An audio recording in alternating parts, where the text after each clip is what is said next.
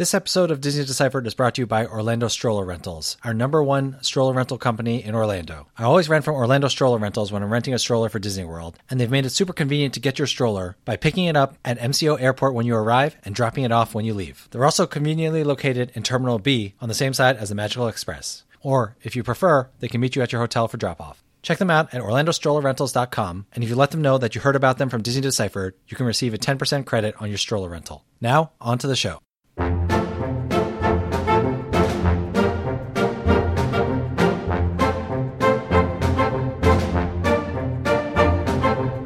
Welcome to Disney Deciphered, a podcast saving you money, time, and stress as you plan your Disney vacation. On today's episode, we discuss Joe's January trip to Disney World with his extended family and talk about what he learned and tips that you can use when you plan your upcoming trips to Disney World. Find old episodes of the podcast at DisneyDeciphered.com, Apple Podcasts, Google Play, Stitcher, Spotify, or anywhere you find podcasts. We'd really appreciate it if you could leave us a positive review. Connect with us anytime, DisneyDeciphered@gmail.com, at WDWDeciphered on Twitter, or on our Facebook page, Disney Deciphered. If you'd like to support the show, check us out on patreon.com/Disney Deciphered. Thanks, and enjoy the show.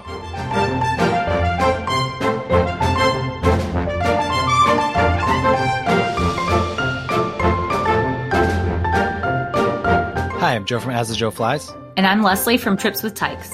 And welcome back to Disney Deciphered. So I was in Disney World for 4 nights, 3 park days over a marathon weekend. And I want to share some of the things I learned over that trip.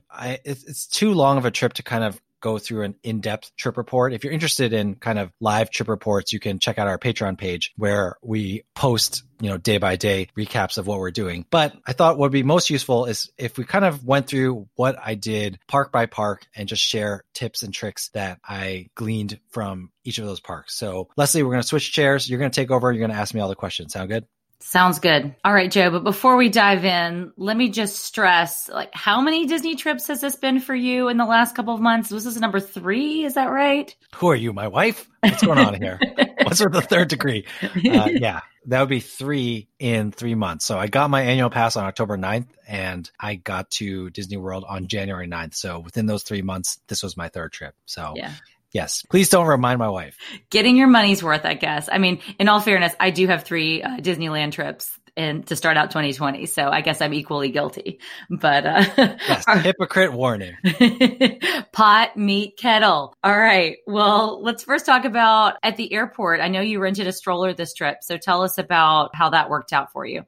Yeah, so before I talk about my experience with Orlando Stroller Rentals, obviously they're a new ad sponsor for the show, which we're pretty excited about. But I want to make sure everyone knows that, I paid Orlando Stroller Rentals the same way that anyone who rents from Orlando Stroller Rentals would, except for I got the same 10% credit that Disney Deciphered listeners would get if you're renting from Orlando Stroller Rentals. And I'm happy to say that I was happy to pay it because I had a great experience with them. Things have changed at Disney World. They no longer will allow stroller rental companies to drop off the strollers at Disney resorts, which used to be super convenient. They would leave it at will call and you could just pick it up. But I've used Orlando Stroller Rentals for a long time. And so I was talking to them and they said, we actually have a pickup place at the airport. And that's the easiest thing to do these days if you're flying in from the airport. And, normally if you're flying in, that's the situation where you need to rent a stroller. So super convenient. It is on the Terminal B side, which is the same side as the Magical Express. So I went over to the Terminal B side. It is actually on the opposite end of Magical Express. So it is still a little bit of a walk, but I went over there, picked up my stroller, and it was no problem. I spoke to the people there at the desk. It's actually called the Hold My Luggage desk. I guess Orlando Stroller Rentals must contract them out or something like that. And they said for drop off, if you have a really late flight or something like that, you can always just drop it and leave it behind the desk. And that's all you got to do. So it was super easy and convenient to pick up the stroller and to drop it off at the end of my trip. And it was a really nice stroller. It was a City Mini, folded up really easily. I think actually, they must have upgraded their fleet since I rented from them 2 years ago because it was much smoother. It was much easier to break down. And last time I rented a stroller, I lost my backpack. This time I didn't. So I call that a win as well. Yes, for sure. Well, that does sound really easy. Is that in the lower level, like the same level that the Magical Express is on? Yeah, you actually go down to the level of Magical Express and then go the opposite direction of the Magical Express signs. That's where you get your stroller and then you follow your Magical Express signs to get on the Magical Express. Got it. That sounds fairly easy. I guess we would probably send one parent down that way while we slowly walk with the other children down towards the Magical Express. Always thinking about those divide and conquer strategies in our family. Smart. Okay, let's move on to our favorite park, Epcot. How was Epcot looking these days? And tell us about what you learned from Epcot this trip.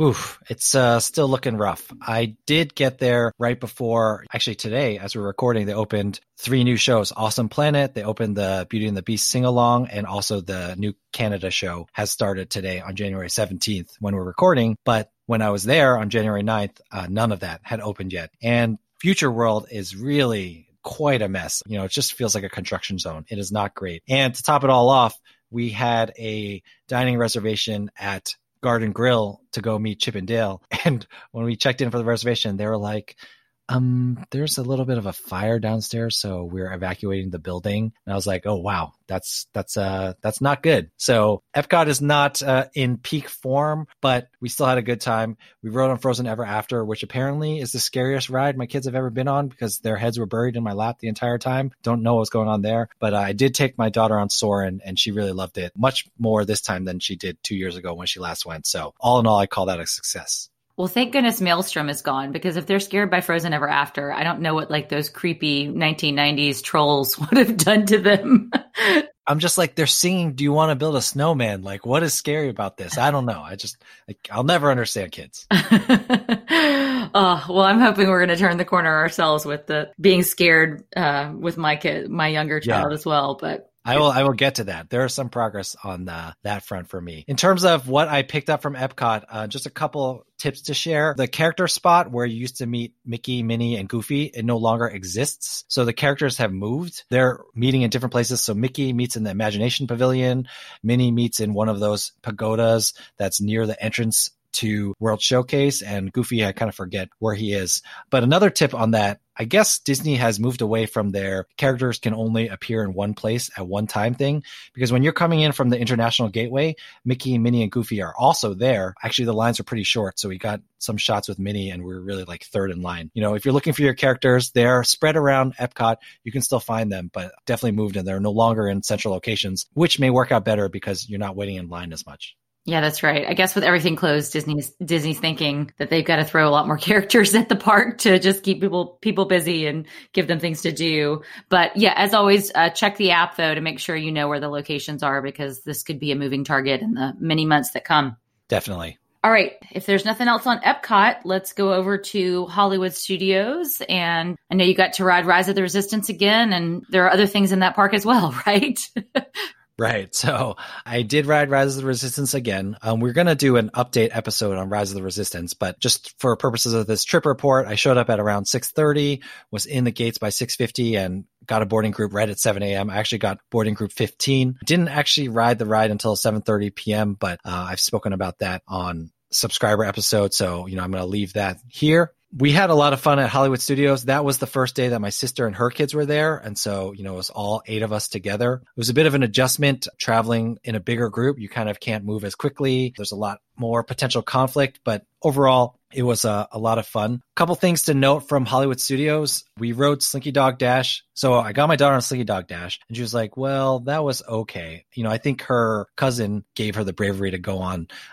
They sat in a row together and I sat behind them. One thing to know about Slinky Dog is Rider Switch is actually at a separate location from the queue. So there's a bridge that goes up to Slinky Dog. If you can imagine it, you kind of queue up on the right side, but Rider Switch is under a green umbrella on the left. So if you need to Rider Switch, make sure you check in there to do that. And if you have any questions about how Rider Switch works, they're super helpful there. There was actually a family who had someone who was too young to ride and they didn't even know it. And they directed them over to Rider Switch and they kind of taught them what they needed to do. A couple of kind of funny things. My dad saw an ad for Millennium Falcon Smuggler's Run and he was like, should I go ride that? And I was like, yeah, go single rider that. And I told him our trick. I was like, go left, blah, blah. And he was like, is it going to be bumpier or less bumpy than Star Tours? What do you think, Leslie? Do you think Smuggler's Run is more or less bumpy than Star Tours? I think it's more bumpy than Star Tours, but I'm interested to hear what he said. Well, you have the right answer because he had gone on Star Tours with myself and the 2 older kids, my daughter and her cousin before. And he was like, should I go on Smuggler's Run? And I was like, yeah, it's newer technology. It's less bumpy than Star Tours. That ride's 30 years old. Don't worry about it. And he got off the ride and he was like, Joe, you were wrong. It was way bumpier. So you totally led him astray.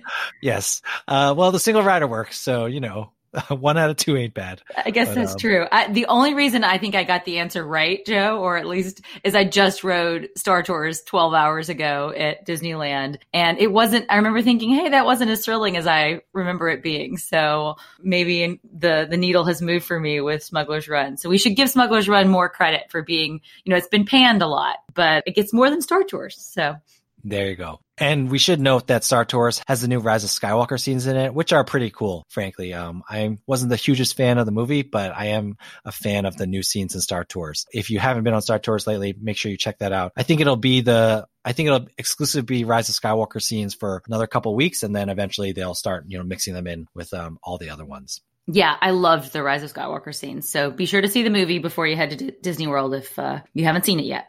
One more thing. So I used our FastPass refresh technique from our Advanced FastPass Plus episode. And Leslie, I hate to tell you, but thanks to my son, I was forced to use this technique to FastPass refresh for Alien Swirling Saucers all day. And I would like you to take a guess how many times he rode Alien Swirling Saucers and how many times I had to ride it with him. Oh, gosh. I'm scared to guess.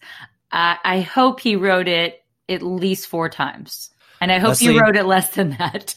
Leslie, this boy rode Alien Swirling Saucers 7 times in one day. Okay. 5 of them were fast passes and 5 of them were with me. Poor me riding Alien Swirling Saucers with my terrible back being thrown around.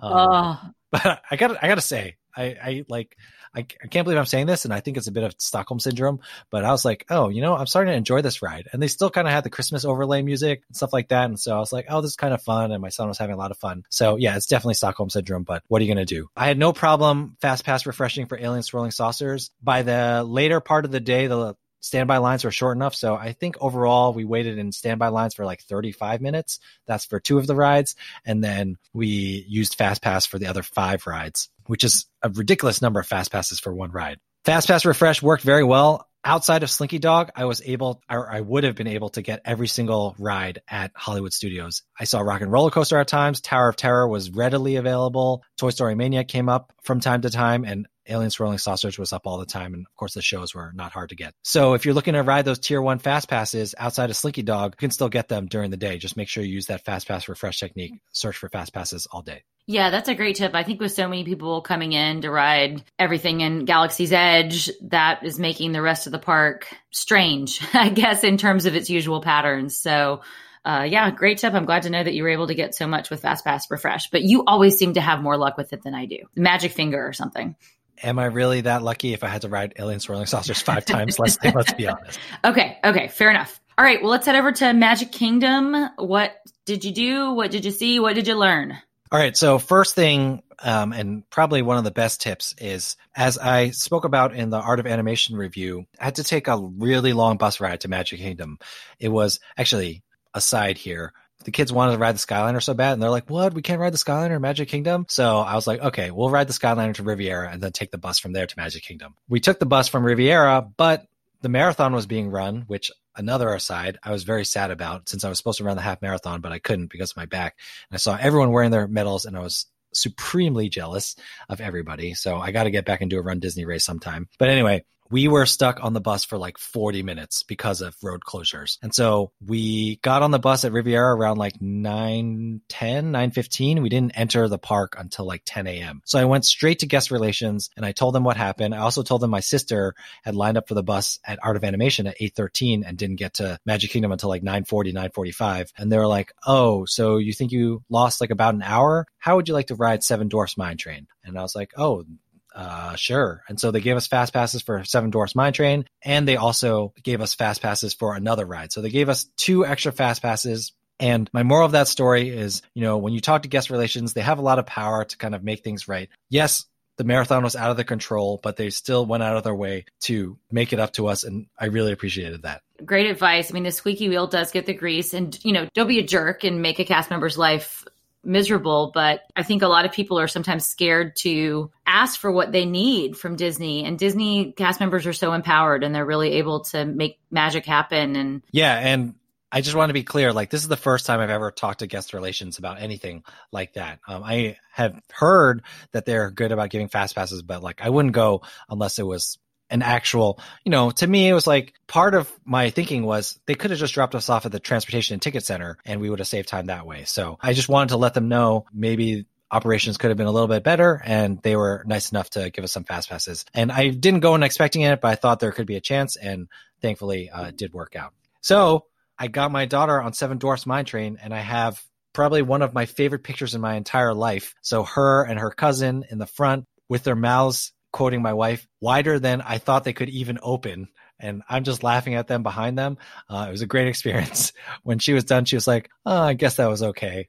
So I think I may have crossed the thrill ride threshold for my older daughter. And that is super exciting to me. That's a big milestone. Getting on Seven Dwarfs Mine Train, I think, opens up the gateway for thunder and eventually space, all of that. So great job. Yeah, it was awesome. A couple other tips from Magic Kingdom. My daughter really wanted to see Aladdin and Jasmine. She had never gotten their signatures before. So what I did, I kind of employed the Disney Cruise Line strategy. If you look in your My Disney Experience app, they'll say the times that they're meeting. So the first time was from 9:30 to 9:50, which we obviously missed because we were stuck on the bus. And then the second time was like 10:20 to 10:50 or something like that. So what I did was when we got in the park at 10, as soon as we were done at guest relations, I had us line up in front of Aladdin and Jasmine immediately at like 10:10. And so we waited in line for 10 minutes, but when they came at 10:20, we were like fourth or fifth in line. And so we were done by 10:25. And even by 10:15, the line was like maybe 15, 20 people deep behind me. So I'd suggest if there's a character that you really want to see that's not fast passable and you can look up their time in the app, show up 10, 15 minutes in advance. It's kind of like you're more in control of the wait time, and that works out really well. And so my daughter was super excited to meet Aladdin and Jasmine. She even wore her Abu shirt, and Aladdin was like, you better watch out for him. Can you keep an eye out for him in the park? Make sure he's not trying to steal any lamps. And my daughter was tickled pink by that. So it was a great interaction. Yeah, great tip. And it's also easier to line up when there's not a character like taunting them and where they start counting down the minutes. It's a little bit easier sometimes when they're out of sight, out of mind. So yeah, or the worst is when they need to go on their breaks and you're like right at the front of the line. Oh, so. The worst. Well, what else did you do at Magic Kingdom? Yeah, I mean, speaking of great character interactions, we had a 11:45 dining reservation at Crystal Palace, and Crystal Palace remains one of my favorite character meals, both in terms of food and character interactions. We were there pretty early. I think people eat lunch a little bit later at Disney World. So because we were there earlier, the characters did not have as many people to interact with. So we actually finished getting everyone's autograph within the first 7 or 8 minutes we were there. We hadn't even gone to get our food yet. And then we got our food, and most of the characters came around at least one more time. Some of them even came around twice just because on the rotations they were passing by us. And since we didn't need to get autographs or anything from them, we just like kind of focused on interacting with them. And it was like a lot of fun. Like Tigger like jump scared my sister. And then Piglet was like running towards my youngest niece, but my youngest niece looked like she wasn't having it. And so then Piglet went into this kind of like slow motion robot walk to go towards her. And it was like really cute and really funny. We had a lot of interactions. My mom, for some reason, decided to take a picture with Winnie the Pooh by herself. So overall, it was just like a lot of fun, a lot of laughter, just a great time. That's great. It's always wonderful when you have a character meal that just goes above and beyond. It doesn't always happen, but it's great when it does.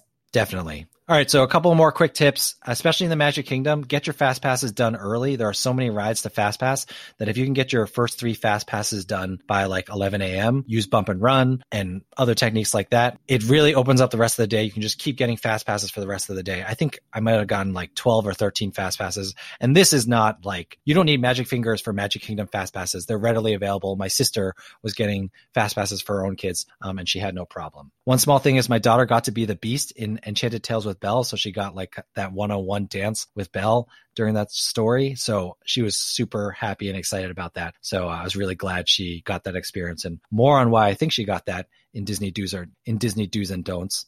And then finally, for Happily Ever After, one thing I've known is that for the most central part of the hub, they open it up kind of with 10 minutes to go. And that lets a lot of people get closer to the castle at the very end. So I don't know if it'd work every time, but what I did was from 7:40 to 7:50, the show was at 8. From 7:40 to 7:50, I just walked in circles around the hub until they opened up that area. And then I squeezed in there and we got a pretty nice close-up look, which was much to the chagrin of my son, who hid in the stroller the whole time. But my daughter really enjoyed the view. Great tip. All right. Well, I know you had extended family in this trip. What was that like? You mentioned already sort of the slow-moving, bigger group. Yeah, I went into it being like, I'm not going to, send my whole family on the forced march of happiness.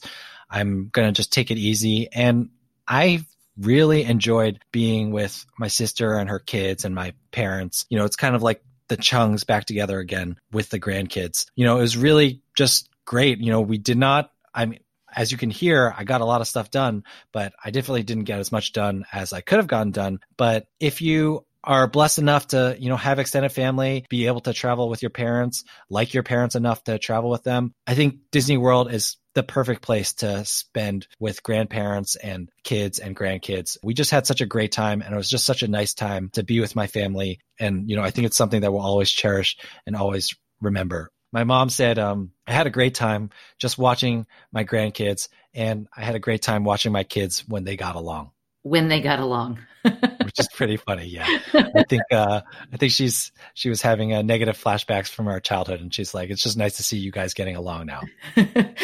That's great. I mean, we've had a great time when we brought my parents to Disney World as well. So highly, highly recommend the multi-gen trip. All right, Joe, before we close it out, give us your Disney do's and don'ts from this trip report. All right. So my Disney do is to definitely go to guest relations or to the front desk or wherever, get a pin for either yourself or your kids. If you are celebrating a birthday, they will give you a happy birthday pin. If you're celebrating an anniversary, they'll give you an I'm celebrating pin, and they'll say what it is. It really kind of gives cast members an extra thing to interact with you about. My daughter told me I think she lost count, but she said people said happy birthday to me at least 47 times, which over a 4-day trip is a lot of times. And I do think that part of the reason why she got chosen to be the Beast in Enchanted Tales with Belle is because she had that happy birthday pin on. And we were celebrating her birthday. Her birthday's in January. And I actually feel bad for my son because he's born in July. And I'm like, oh, do I have to brave the July heat sometime just so he can have that same experience? But, you know, having that happy birthday pin for her just made her trip a little bit extra special and a little bit extra magic. And so we really appreciated that. Excellent tip. And as a fellow July birthday holder, yes, you need to take your son in July.